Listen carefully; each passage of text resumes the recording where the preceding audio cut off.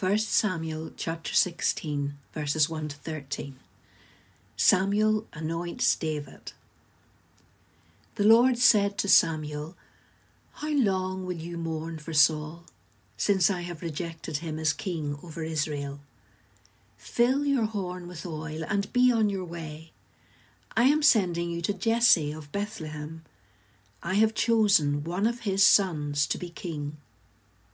But Samuel said, "How can I go? If Saul hears about it, he will kill me." The Lord said, "Take a heifer with you and say, 'I have come to sacrifice to the Lord.' Invite Jesse to the sacrifice, and I will show you what to do. You are to anoint for me the one I indicate." Samuel did what the Lord said. When he arrived at Bethlehem, the elders of the town trembled when they met him. They asked, "Do you come in peace?" Samuel replied, "Yes, in peace. I have come to sacrifice to the Lord. Consecrate yourselves and come to the sacrifice with me." Then he consecrated Jesse and his sons and invited them to the sacrifice. When they arrived, Samuel saw Eliab and thought, "Surely the Lord's anointed stands here before the Lord." But the Lord said to Samuel, "Do not consider his appearance or his height, for I have rejected him. The Lord does not look at the things people look at. People look at the outward appearance, but the Lord looks at the heart." Then Jesse called Abinadab and had him pass in front of Samuel. But Samuel said, "The Lord has not chosen this one either." Jesse then had Shammah pass by. But Samuel said, "Nor has the Lord chosen this one." Jesse had 7 of his sons pass before Samuel, but Samuel said to him, "The Lord has not chosen these." So he asked Jesse, "Are these all the sons you have?" "There is still the youngest," Jesse answered. "He is tending the sheep." Samuel said, "Send for him. We will not sit down until he arrives." So he sent for him and had him brought in. He was glowing with health and had a fine appearance and handsome features. Then the Lord said, "Rise and anoint him. This is the one." So Samuel took the horn of oil and anointed him in the presence of his brothers. And from that day on, the Spirit of the Lord came powerfully upon David. Samuel then went on to Ramah. A very good morning, everyone. The coronavirus pandemic has put world leaders to the test, hasn't it? Some seem to have come out of this crisis looking pretty good, so far at least. South Korean leader President Moon is a case in point. He went from facing calls to resign because of slow economic growth and political scandal to winning a landslide victory back in April after a campaign which emphasized his positive response to COVID-19. In stark contrast, though, is Boris Johnson and his government. 3 in 4 Britons apparently approved of the way Boris was handling this crisis back at the beginning. By June, the British government had the lowest domestic approval rating in the world. Interestingly, the high point for Boris was when he himself got coronavirus. His approval ratings at that point peaked at 56%. I think that shows that we love a leader who we can relate to and who we feel can relate to us, a leader who understands the pain that we're going through. During a time of crisis, in particular, we crave effective leadership, don't we? We place our trust in those in authority, and we look to them for hope, for stability, and also for reassurance. I'm sure you, like me, watch those daily government briefings. And we saw the Prime Minister or some senior member of government flanked by some of the country's top scientists. And I think for many of us, that brought a sense of calm, a sense that things were under control. Napoleon Bonaparte put it like this. He said, "A leader is a dealer in hope." And when we turn to the scriptures, we see that God loves good leadership. Those that lead well, whether it be in their home life, their church life, or their work life. In fact, what they do when they lead well in those environments is they live in accordance with their design plan. They reflect the image of God. And craving effective leadership in a time of instability is nothing new. The Israelites were longing for that same kind of thing after a really rough and tumultuous period in their history. During the period of the Judges, the Israelites had repeatedly undermined God's kingship. Time and time again, they'd grievously sinned against the Lord. They'd rejected his rule and his authority. Yet time and time again, the Lord in his goodness had been gracious to them. He'd rescued them from the hands of their enemies. Yet the people of Israel were intent on being their own kings. The phrase that we hear repeated over and over again in the book of Judges is this: in those days, there was no king in Israel. Everyone did what was right in his own eyes. Self-rule reigned. The God of autonomy existed then, just as it does so overtly today in Belfast. We love to rule our own little kingdoms. We love to wear our own little crowns. Relativism, this idea that anything goes, that's the governing principle. Everyone does what is right in their own eyes. And in a bid to correct the turmoil and corruption and insecurity, Israel asks for a king. And they specify that they want a king like the nations around them. And you see, the issue isn't that they want a king. In fact, that was God's plan all along. If you look back at Genesis, if you look at the stories of Abraham and of Jacob, we see that God's plan is that a king would come from their line. But the issue is they want a king like the nations around them. They want a king who's going to protect them militarily, who's going to be a warlord and lead them into battle. Someone strong and courageous, a man they can trust. And in desiring that kind of king, what they were actually doing was rejecting God as king. The Lord says that explicitly to Samuel in 1 Samuel 8 and verse 7. He says, Samuel, it's not you they've rejected, but they've rejected me as king. And I think those words are completely and utterly tragic. After years of experiencing the Lord's goodness and grace, time and time again, he'd rescued them when they did not deserve it. Once again, they rebel against him and they say, in effect, we want to put our confidence in a man. What they're doing is they're rejecting the role that God has given them as a nation. They're meant to be a holy people set apart for God. And as Tim Chester puts it, they were supposed to be a light to the nations around them.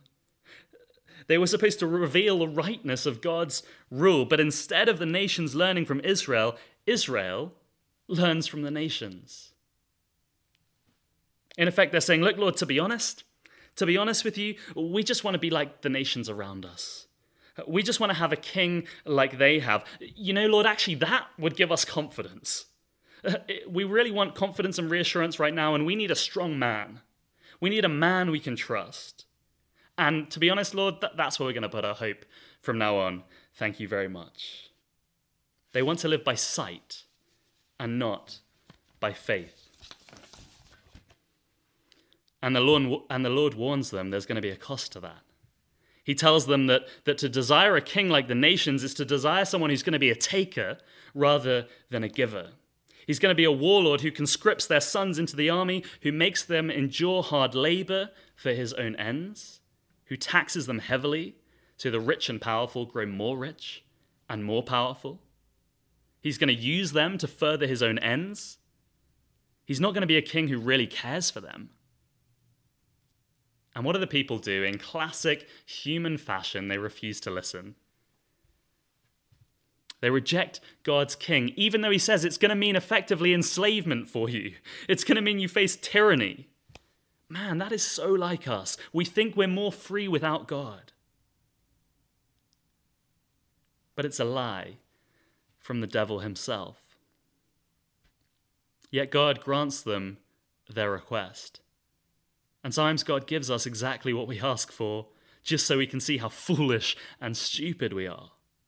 Just so we can see how badly things go once we cut him out of the picture. And so Saul, the people's choice, is anointed king. Now, at this point, I imagine some of you are probably thinking, I thought this was meant to be a character study on David, and I hear you, and I promise you we will come to David. But I think to understand the significance of David, why David was God's choice as king, it's absolutely vital that we understand why Saul was not. To understand why David was a man after God's own heart, we need to understand why Saul wasn't. What made these two men so different? If you look down with me at 1 Samuel chapter 16, look at verse 1. Let's read it together.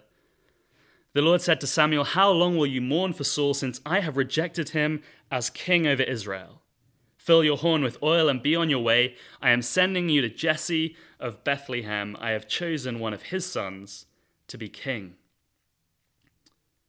So right at the start of our passage, we learn that Saul has been rejected by God.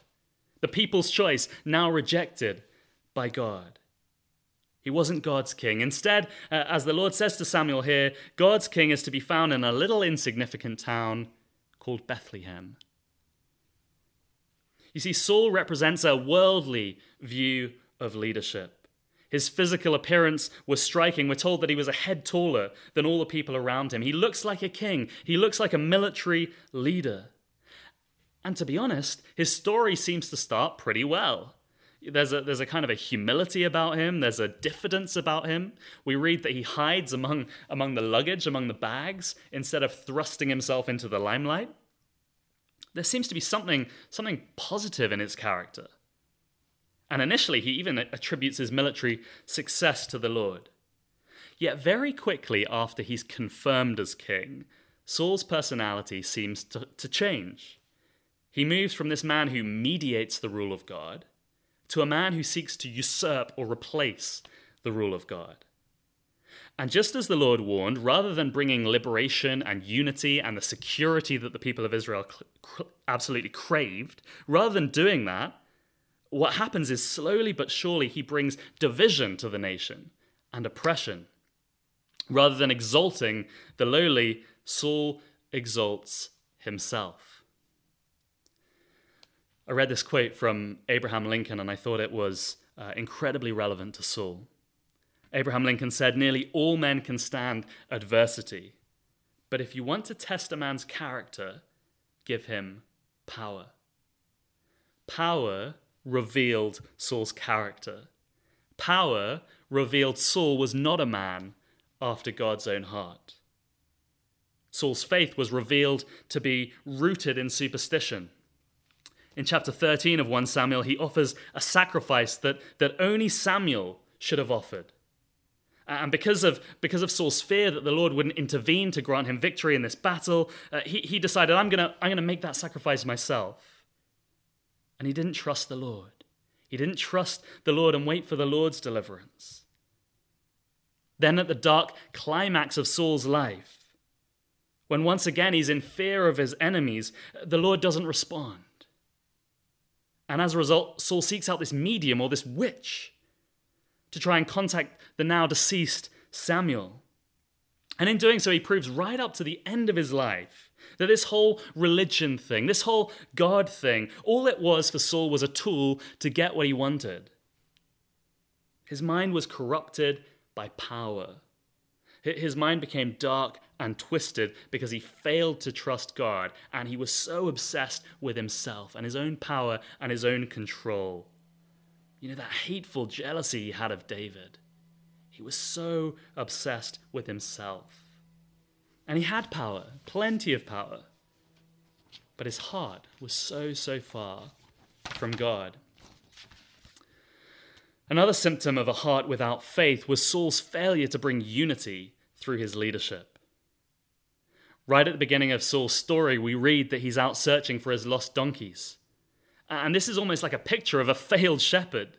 He'd lost those he was meant to be looking after. And that inability to care for the people of God revealed itself throughout his leadership. Saul became fixated on killing David, obsessively almost. And that was to the detriment of his people. David was one of his best warriors. But yet Saul was driven by jealousy and pride. And the culmination of Saul's reign was a divided kingdom. The house of Saul and the house of David stood opposed to one another. So as we look at the life of Saul, we see someone who is the very opposite of a man after God's own heart. And as you hear Saul's story or little aspects of it, I wonder if you feel any sense of conviction. Why not ask yourself, is my faith more than just a superstition? Do I actually even have a genuine faith? Do I ever step out into the unknown and really trust and rest in God, or am I always self-dependent? Is my faith more of a backup for when things go wrong? That's what it was for Saul. But in some parts of the world, Christians literally have to trust God for every meal on the table. They live each and every day by faith that God will provide the very bread for them to eat. We're so sheltered in our own little bubbles here in Northern Ireland. How often do we live by faith? And what about caring for the people of God as Saul failed to do? He was so self-absorbed, so caught up in chasing David around. The question to ask ourselves is, what are we chasing at the expense of caring for our brothers and sisters? What petty disagreements are getting in the way of that? And now we get to David and you're thinking, finally, we've seen all that it's not to be a man after God's own heart. And now we'll see what it is. David represents God's choice as king. Unlike Saul, David wasn't the obvious choice. Look down at verse 7 of 1 Samuel 16. The prophet Samuel, he sees this parade of brothers pass before him, and Eliab looks particularly impressive. But in verse 7 we read this, "But the Lord said to Samuel, do not consider his appearance or his height, for I have rejected him. The Lord does not look at the things people look at. People look at the outward appearance, but the Lord looks at the heart." And this verse is absolutely crucial. It's almost the climax of what I want to try and communicate this morning. One reason I'm thankful for this verse is although I'm the oldest of my three brothers, I'm now unfortunately the shortest, which was a fairly heartbreaking realization. So on that level, this verse really appeals to me.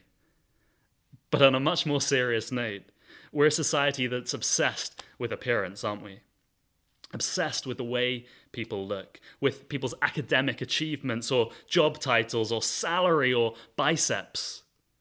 How others perceive us is such a massive deal to 21st century humans. But the Lord sees the heart. He knows the authentic you like no one else does. And I wonder, what did the Lord see when he looked at David's heart? Well, I believe that unlike Saul, David was a man of faith, and God saw that when he looked at him. David was a man who had a God-centric view of reality. The story of Goliath, I think, illustrates that brilliantly. David was incensed that this Philistine was defying the armies of the living God. And Saul and his army, they were terrified and they cowered in fear. And David puts himself forward to meet the challenge of Goliath. You see, the difference between Saul and David's outlook here quickly becomes apparent. Saul thinks so humanly about the situation. Look what he says. He says, "You're not going to be able to go out against this Philistine and fight him. You're only a young man, and he's been a warrior from his youth. What are you thinking, David? Look at the facts. It's so obvious you won't be able to cope with this situation." David, by contrast, is God-centric. He says, "The Lord who rescued me from the paw of the lion and the paw of the bear will rescue me from the hand of this Philistine." He's saying, Saul, it doesn't matter what it looks like on a human level. I trust in the living God. Unlike Saul, David has learned to live by faith. As he sat out at night with his flock, protecting them from the wild animals, he learned to trust God that they might make it safely through the night. In Psalm 4, he writes something similar. "In peace I will lie down and sleep, for you alone, Lord, make me dwell in safety." Those times when you lie on your bed, maybe your teeth chattering, your mind churning, your heart pounding. Where do you turn in those moments for comfort and peace? Maybe you get your phone out to try and distract you, or a book. Maybe you think of all the practical ways that you can resolve this situation in the morning. Well, learn from David to be God-centric. Talk to the Lord. Hand your anxieties over to him. Leave them there. I know it's hard. It is hard. But God promises there's a peace that will follow. And the more we do this, as David did in the fields at night, the more we do that, the more prepared we'll be to trust God when the big things do come along, inevitably. We'll develop faith, character. We'll grow more and more God-centric. And as you all know, the Lord enables David to kill this giant with just a single stone from his sling. After this, time and time again, we see David demonstrate his faith in God.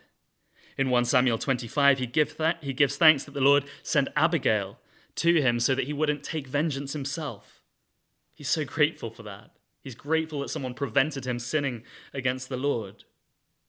Again, he's seeing the world through a God-shaped lens. Even when Saul dies, this bit blew my mind. Even when Saul dies, a man who's repeatedly tried to kill him, David laments. He mourns and weeps for the death of the Lord's anointed. Listen to these words. A gazelle lies slain on your heights, Israel. How the mighty have fallen. Saul and Jonathan, in life they were loved and admired, and in death they were not parted. They were swifter than eagles. They were stronger than lions. What a way to talk about your enemy, one who hated you. When Osama bin Laden was killed by US Navy SEALs, there were celebrations in Times Square, celebrations in front of the White House. This great enemy, the great foe of the West, was dead. Celebration seemed like the obvious thing to do. Why would you lament at the death of your enemy? Here's why. Because David acknowledged that Saul was the Lord's anointed, and the death of one appointed by God was something to be mourned. There was nothing to celebrate about that. And again, we see David's God-centric view of reality. Even when he failed badly, and failed badly, he most certainly did. Look at how he repents in Psalm 51. Have mercy on me, O God, according to your unfailing love. According to your great compassion, blot out my transgressions. Wash away all my iniquity and cleanse me from my sin. For I know my transgressions, and my sin is always before me. Against you, you only have I sinned and done what is evil in your sight. This is a God-centric prayer. This is a prayer of genuine remorse and repentance. A prayer which recognizes, although his sin is so heinous and has hurt others, fundamentally at its deepest level, his sin is an offense against a holy God. And it's such a contrast to Saul's excuse-laden response to his sin. In 1 Samuel 15, the prophet Samuel says to him, "Why didn't you obey the Lord?" "But I did obey the Lord," came Saul's reply. He also then tries to blame others previous to that. He says, the soldiers did it. He also blames fear. "I was afraid of men." He tries to claim, actually, it was a sensible thing to do, Samuel. He even tries to claim he did it for God. All these excuses, all these reasons and justifications for his sin. And here we see so clearly the difference between a man who is God-centered and a man who is self-centered. It's so apparent, isn't it? So we've seen David's faith. We've seen his God-centeredness. Now we'll see that unlike Saul, David cared for the people of God. When we first encounter Saul in 1 Samuel, as I mentioned, he was chasing these lost donkeys. Look down with me at verse 11 of 1 Samuel 16. Where is David when we first encounter him? He's tending the sheep. He is a good shepherd who risks his life to protect his flock from wild animals. And that shepherd nature flows through into his kingship. And this is what God sees when he looks at David's heart. One of David's first acts as king was to help unify the country by making the neutral territory of Jerusalem into the nation's capital. Rather than stoke division throughout the country like Saul did, David actually had compassion on those who would naturally have been his enemies. He specifically sought out members of Saul's house to show kindness to. That wasn't a normal thing for a king to do in those days. And we read the Lord gave rest to David from his enemies. His early reign was defined by great victory and success and expansion. He was a king who had great faith in God, who genuinely cared for the people of God. That was so different to Saul. But great though David was, he too, like Saul, was corrupted by power. And ultimately, as you know, he sinned grievously against the Lord, committing adultery with Bathsheba. And that sin led him on a downward path. His family became highly dysfunctional. It's shocking to read some of the accounts. And in the end, David seemed a far cry from the glorious vision of God's future king we read of in Genesis, where it says, "The scepter will not depart from Judah, nor the ruler's staff from between his feet, until he to whom it belongs shall come, and the obedience of the nations shall be his." That looks so optimistic, so hopeful. And at first we think, could that be David? But then we see it's not. David doesn't look like the king whose house and kingdom are going to endure forever. And we're almost left wanting something more, aren't we? We think, yeah, it's better than Saul, but it's just not quite good enough. We want someone better, a better king. The Gospel of Matthew starts with the following words: "The book of the genealogy of Jesus Christ, the son of David, the son of Abraham." And we think, could this be him? Then if we flick to Luke's Gospel, an angel announces that this Jesus will be great and will be called the Son of the Most High, and the Lord will give to him the throne of his father David, and he will reign over the house of Jacob forever, and of his kingdom there will be no end. This is him. This is the true King of Israel, great David's greater son. Just like David, Jesus wasn't the obvious king. He was from a poor family, born in a little backwater called Bethlehem. Like David, Jesus had faith in God, his Father, and cared deeply for the people of God. There's so many examples of both those things. Yet unlike David, Jesus never failed.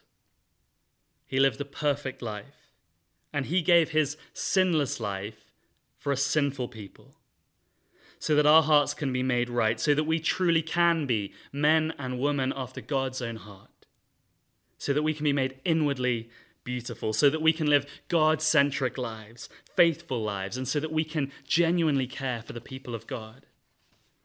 So we can develop the character and capacities to be leaders in our homes, in our churches, in our workplace, or wherever else God calls us to, and ultimately so that we can lead with Christ and reign with him through all eternity. That is the end goal. That's why God is developing these characteristics within us. That's what your future looks like, reigning with Christ through all eternity. So as we close, ask yourself, what does God see when he looks at my heart? Do I show Christ-like leadership in my home life, in my church life, in the office? Is my faith more than superstition?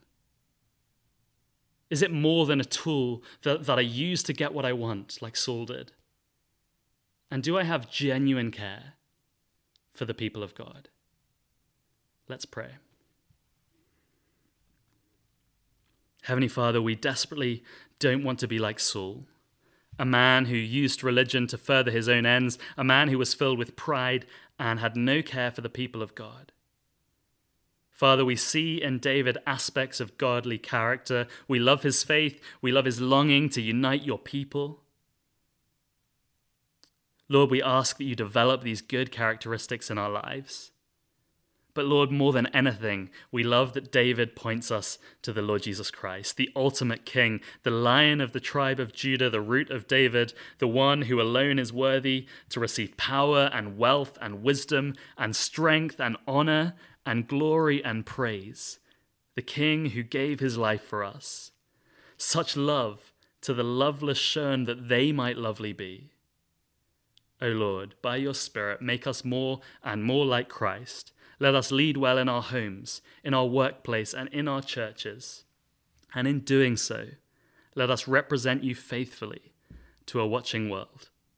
We pray, Father, in Jesus' name.